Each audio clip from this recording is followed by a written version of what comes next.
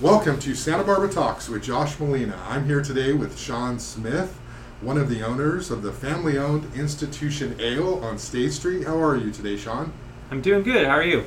I'm doing great. I appreciate you taking time to talk to me. I just wanted to sort of dive right in and talk to you about what it's like to be a business owner, restaurant owner on State Street right now. Yeah, it's crazy times right now for sure. As I think everyone knows, it's a very fluid situation right now with COVID, and there's constantly updates from the state and our local governments on how businesses could operate. We're obviously all keeping track of kind of the ups and downs of COVID as far as, you know, the spike and the drop and then the resurgence and everything we're going through. So it's a little bit of just an emotional roller coaster trying to, you know, close and then figure out how to reopen and then, you know, adjust to the new reality of how we can run our business while also kind of focusing on, you know, what this is going to look like, you know, a week from now or a month from now or even a year from now. You have kind of a high-profile story here in Santa Barbara. When you opened, there was a lot of controversy about your neon sign, okay? And, you know, you eventually won that. The city eventually said that you could have it up. There was some concern about the placement of it, too close to the front, you know, and then so you worked out those details and you had a good reputation here about one of the cool places downtown.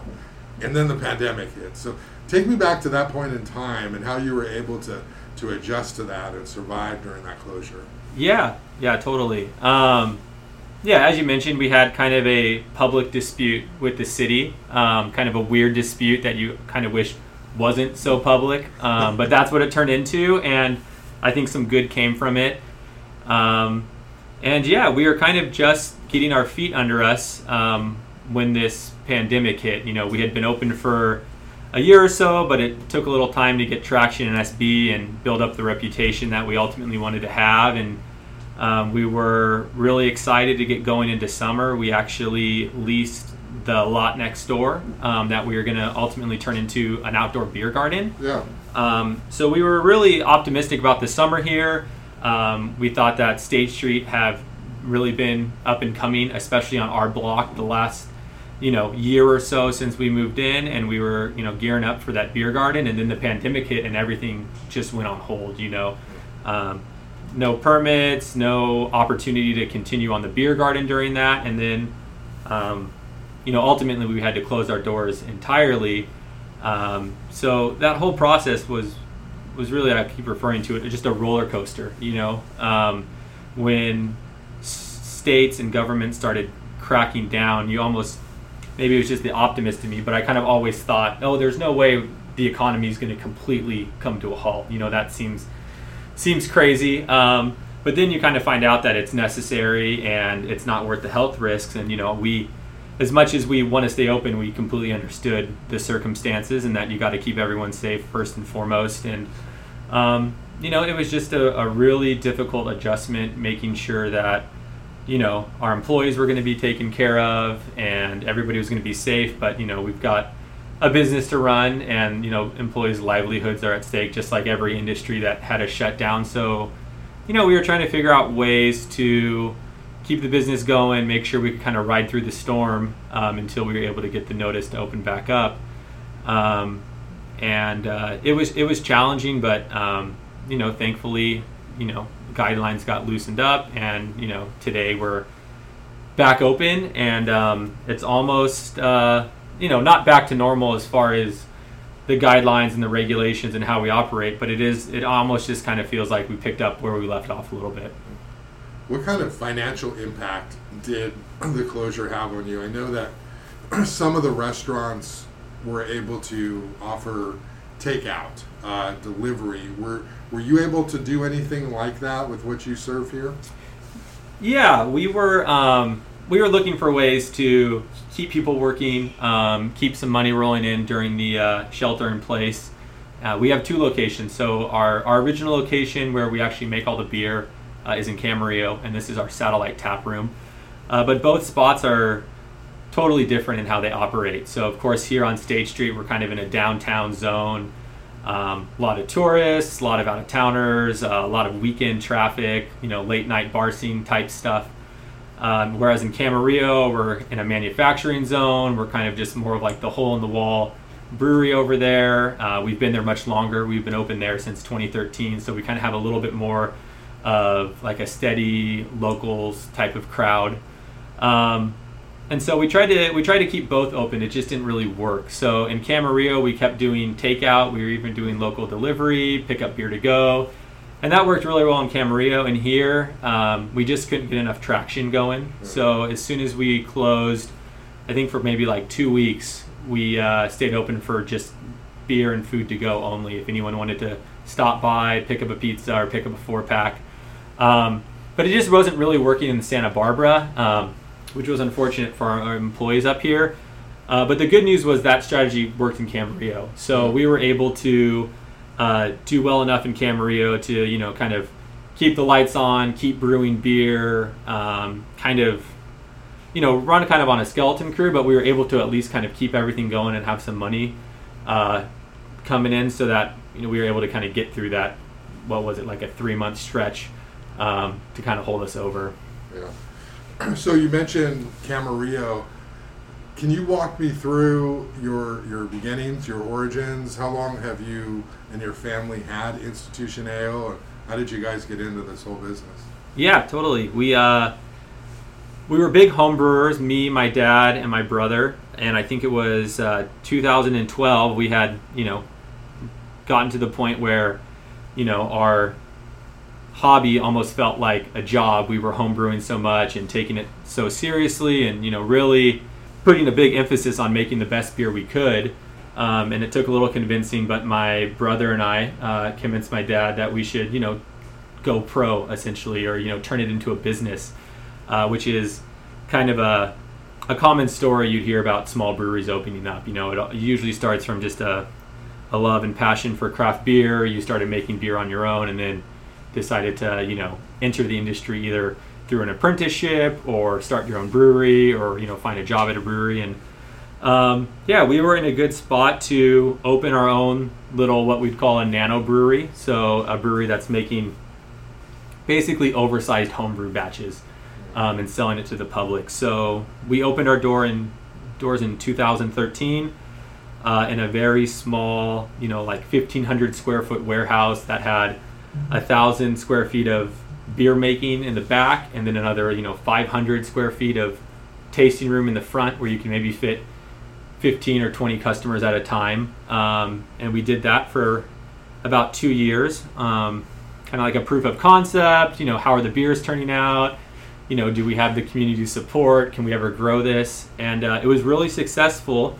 And so a few years after doing that, we opened a larger, more production type facility in Camarillo with an expanded tasting room as well as kitchen, which is when we got into the pizzas and pretzels and everything. After about a few years of that, we decided that we wanted to open a satellite tasting room, and we settled on Santa Barbara just because we love the area up here. My brother and I went to school at San Luis Obispo at Cal Poly, so we loved the Central Coast. We knew we didn't want to open up in the Valley or do anything in LA, so we always figured, hey, if we're going to have a satellite tasting room, we'd love to do it either in Santa Barbara or SLO or somewhere around there.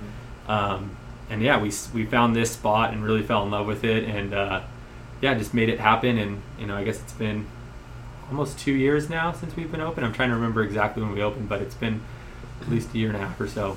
Yeah, and what is it about making beer? How did you even get into that? Obviously, a lot of people enjoy drinking beer, but taking it a step further and trying to sort of create it yourself, how did that come about? Whose idea was that, and how did you make that work? Yeah, I would say that it was probably my brother's idea. When we went to school at Cal Poly, as everyone knows, there's a big brewery in Paso Robles, Firestone Walker. And, being, fresh out of college and just turning 21, we started drinking some of those craft beers that we hadn't really been exposed to beforehand.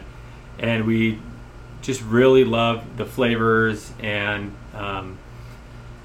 just the artistry of it, I guess, as far as, not just drinking basic American lagers or whatever we were all used to drinking, before. And that passion for enjoying craft beer and getting interested in the styles and the history of styles and the flavors turned into us wanting to brew them ourselves.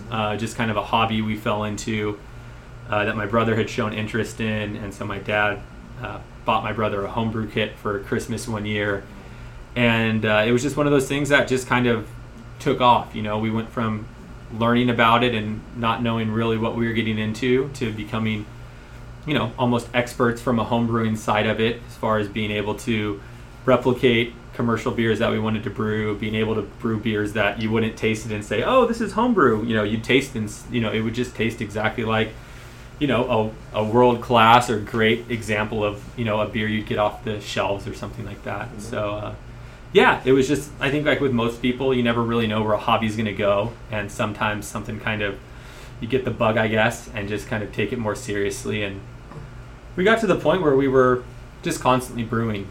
Anytime we had a weekend free or even a weekday free, we'd all get together, brew in the garage, sometimes multiple times a day, always trying to figure out new recipes and new techniques mostly, and how can we make this beer even better. And then it just eventually got to the point where it's like, man, we're doing this all the time and we're making really good beer, and it's not going to be that much extra work to make these beers available to the public and kind of start a business out of it. So it started super small, minimal investment. We just got some, like I said, oversized homebrew equipment is essentially what you would call it. Instead of making 10 or 15 gallons at a time, you're making 90 gallons at a time.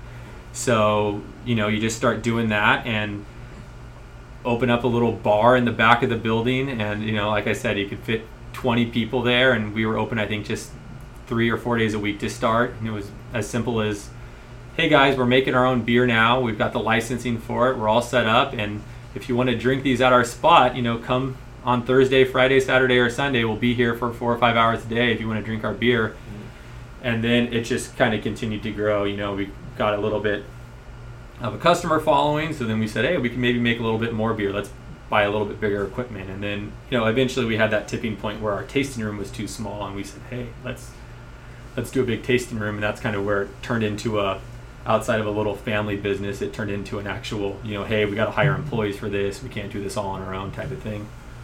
And what did you go to school for at Cal Poly?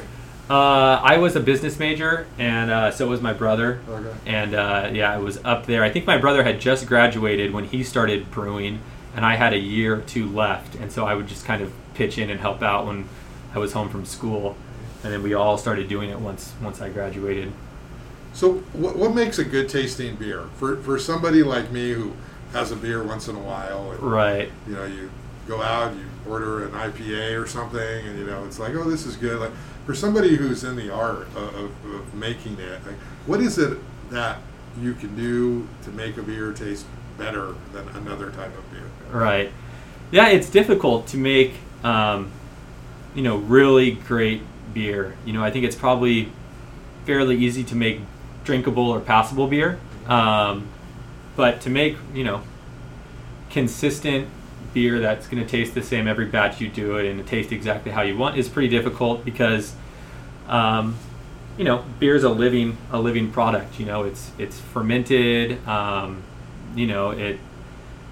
You're at the mercy of living things ultimately determining how your finished beer is going to turn out. So you have a lot of things that are taking place during that 3 or 4 week period where you're going from the start of the brewing process to the end of the brewing process, and there's a lot of variables that need to be accounted for, and there's a lot of things that could potentially go wrong that could cause what we would call like an off flavor, something that's being perceived in the beer and tasted that you didn't want to be there.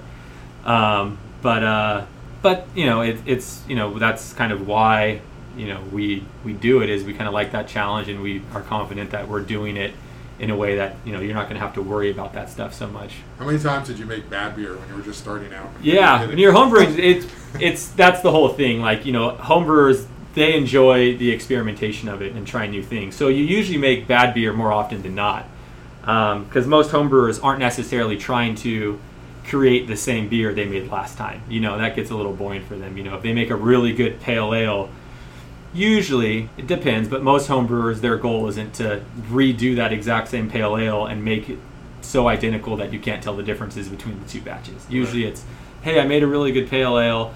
Next week I'm going to make a big imperial stout with a bunch of adjuncts. The next week I'm going to make a lager. They're in it, not for production purposes and consistency. They're for fun and experimenting and messing with new malts and hops and flavors and everything. So usually, those beers, tend to be hit or miss because, they're so experimental, I guess.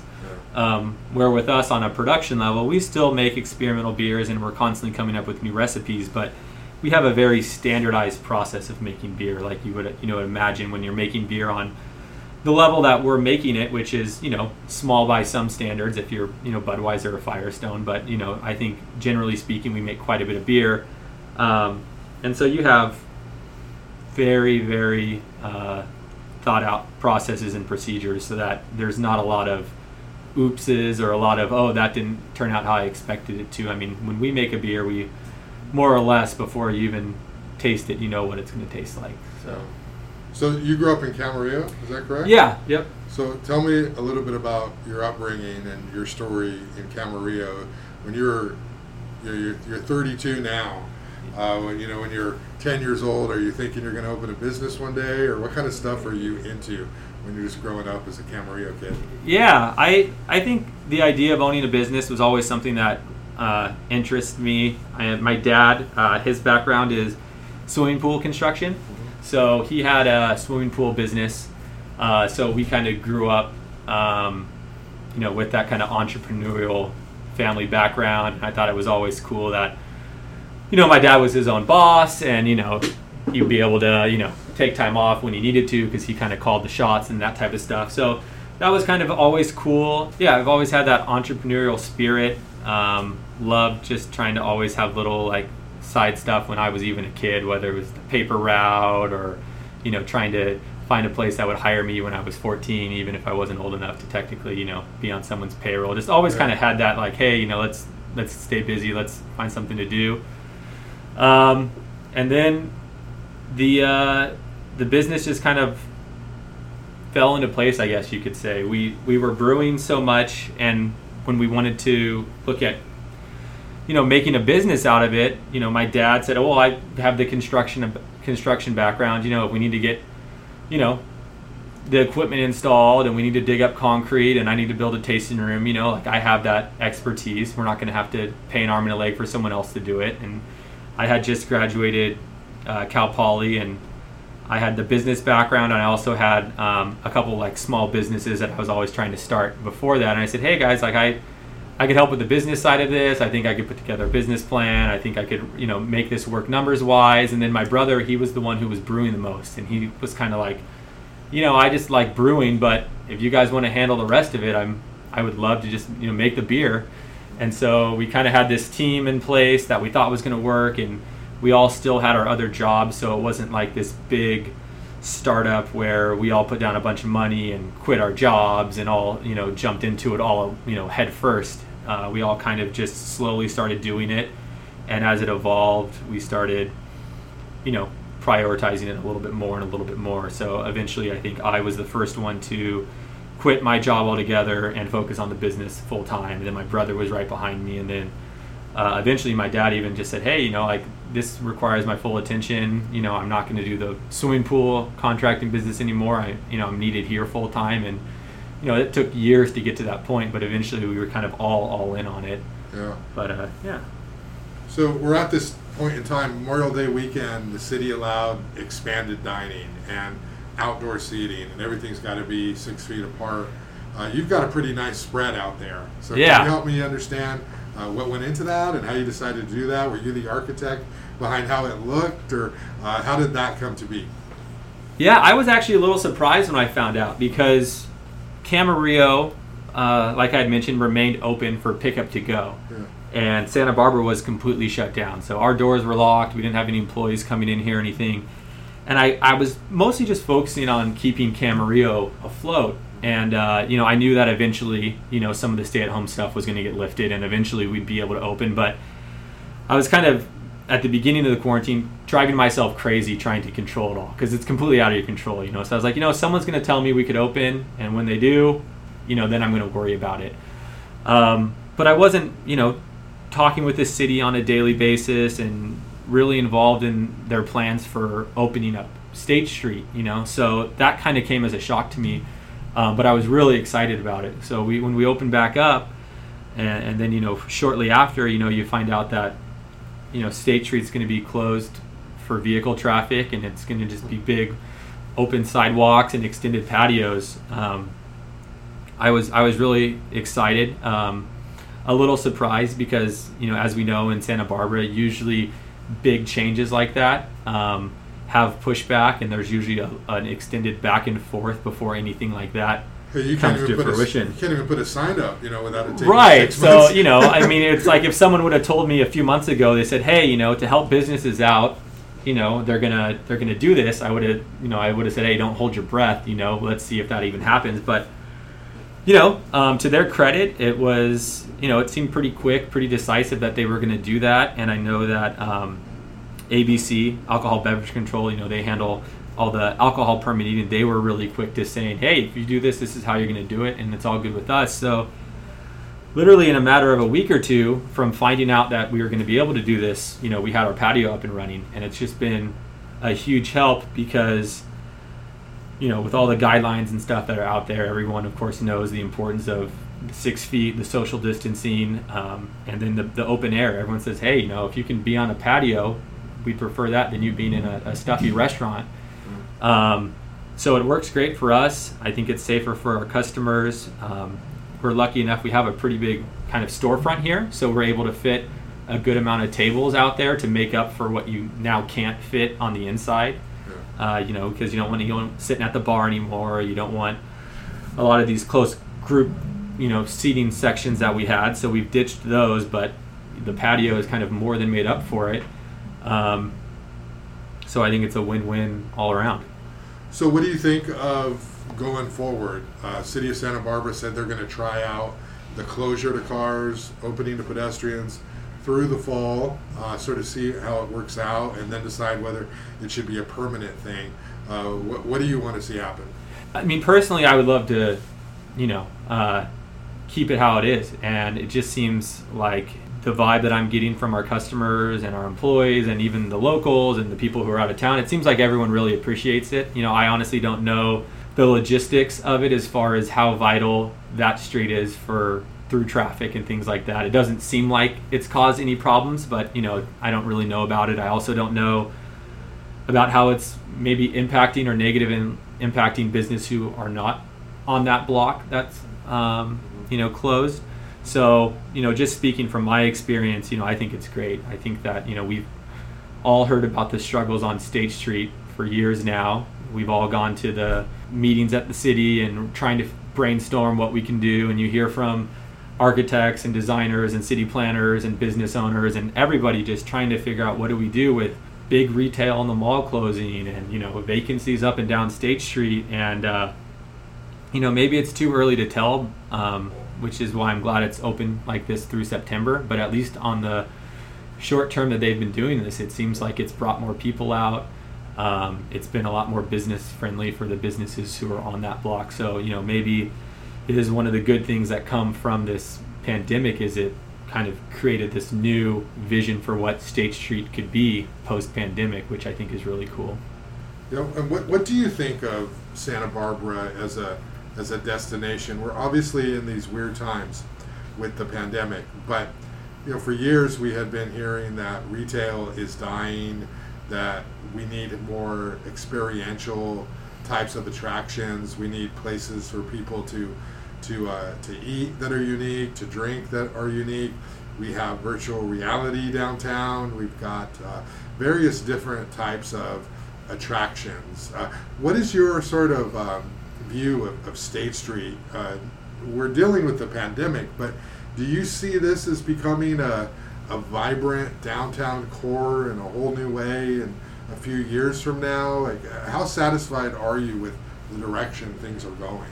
Yeah, no, I'm very optimistic of what State Street could be. We wouldn't have when we leased and got into this spot, it was, maybe when State Street was, as bad as it could get as far as vacancies and, the economy on State Street. But, we chose to, do something here versus the Funk Zone or even versus another city because we thought there was just so much upside. State Street is iconic, and I guess a lot of the things that State Street was struggling with weren't unique. It's a lot of downtowns are struggling with what they're doing with their retail vacancies, and with the infrastructure that might need to be done, nothing's going to really happen overnight as far as turning these big box retailers into something else, whether it's housing or smaller shops or something more, like you said, experiential or something. It's just, we realized that, we weren't going to move in on State Street and State Street was going to change overnight, but we were pretty optimistic that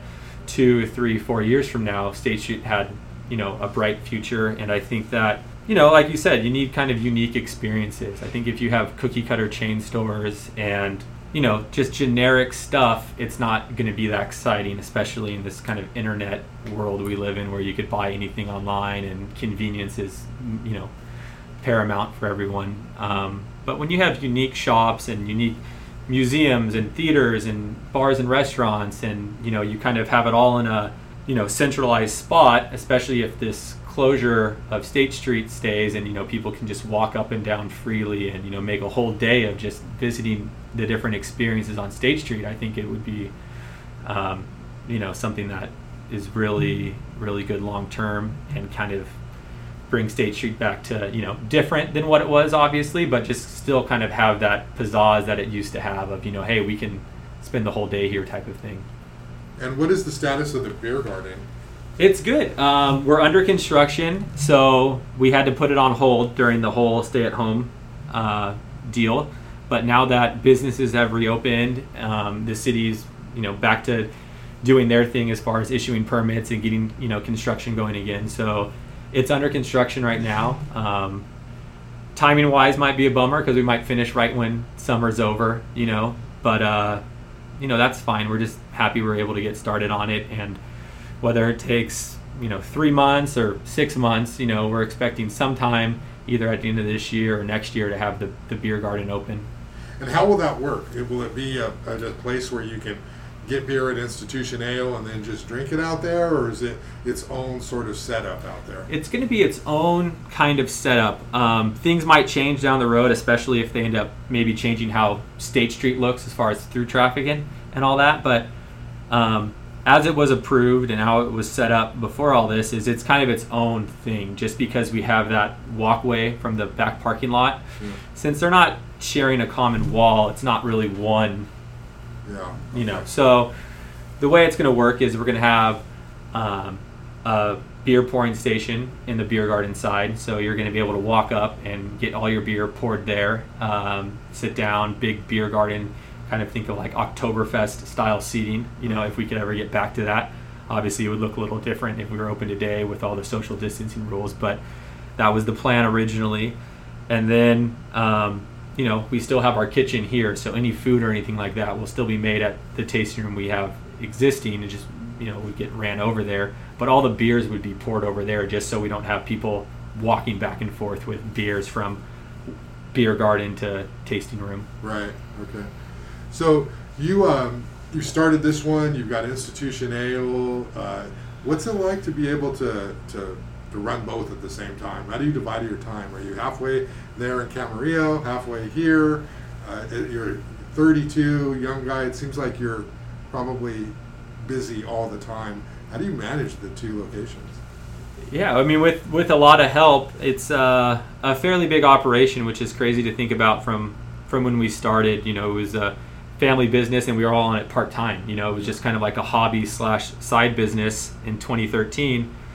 Now we have, around 80 employees, so it takes a lot of hands to kind of keep everything running smoothly, because we have, really 2 locations, but I like to think of it as almost 3 different businesses, because we have our Camarillo restaurant tap room, our Santa Barbara restaurant tap room, and then we have in Camarillo our manufacturing facility, which, we're making all the beer at.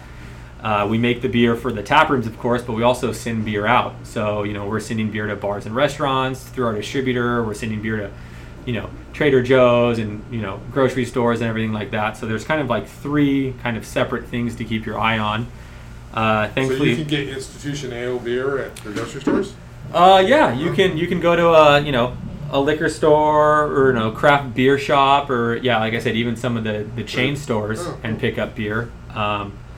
It's not a huge part of what we do. Yeah. Most of the beer we make is still for our tap rooms or for bars and restaurants and kegs. But we're kind of branching out a little bit more now, especially during the pandemic when our tasting rooms were closed. We were looking at, hey, we still have this ability to make beer. Maybe we should can more beer and try to get it out to more stores and all that. But it takes a good amount of work. The tasting rooms are open a lot. Before the pandemic, we were open 7 days a week, and Santa Barbara closes at midnight. Our production brewery in Camarillo starts at 4 a.m. So there's always someone there working on something between our different spots. But my brother handles a lot of the brewing. My dad keeps his eye on a lot of the maintenance issues and the permitting and all our projects. And then we have managers throughout. We're lucky enough to have a lot of employees who have been with us, if not from the beginning, near the beginning. So we have a lot of really trustworthy people who can take a lot of the responsibilities off my plate, which is nice. So it's weird that it works, but just like anything, you kind of delegate stuff out and then it all falls into place. And you told me you have a couple of kids and a newborn. Yeah. So you must not be getting any sleep right now. Right? Yeah, we had my wife and I had our second kid during quarantine, which was bittersweet. It was nice because I wasn't working much, really didn't have anything to do. I was able to, really stay home. But then when everything, jumped back online, it was crazy because we had to rehire all our employees, set up all these new protocols for social distancing and PPE, and get the beer garden jump started and get production back. And then, I went from, not working much to all of a sudden just needed to be in a million places at once. Meanwhile, our newborn was, 2 or 3 weeks old. So, balancing the family life with that. But it's fun, being able to, I take my daughter to work a lot of times to help out. And, we have a little play area in the office and stuff, which is cool. So, kind of like I mentioned at the beginning, when I kind of grew up in a family business. And so it's kind of cool to be able to have my own family and, be able to help out and, bring my kids to work with me and, kind of keep that balance.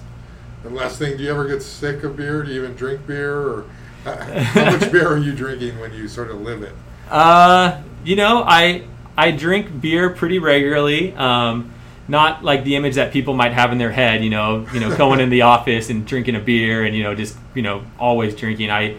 I taste the beers to make sure the quality control is on point. So, that usually just involves, a little 2 or 3 ounce taster of the new beers coming out and making sure, that's all kind of going as planned. And then as far as when I'm home and get off of work and relaxing, it's hit or miss if I'm going to crack open, one of our beers or, another brewery's beers that I'm excited about. And, with me, sometimes, you just need a little bit of a beer break. So I'll have a glass of wine or do something like that. But, people have this conception of, oh man, you must be, you're so lucky, you get to go to work and have beer and you must, you have unlimited amounts of beer at your house. But it's like, well, I probably drink less beer than most people who are into beer just because it's like, it kind of becomes so routine that it's not even like a little treat to try it anymore. I'd rather, try a nice bottle of wine or champagne or something if I'm going to celebrate or something like that.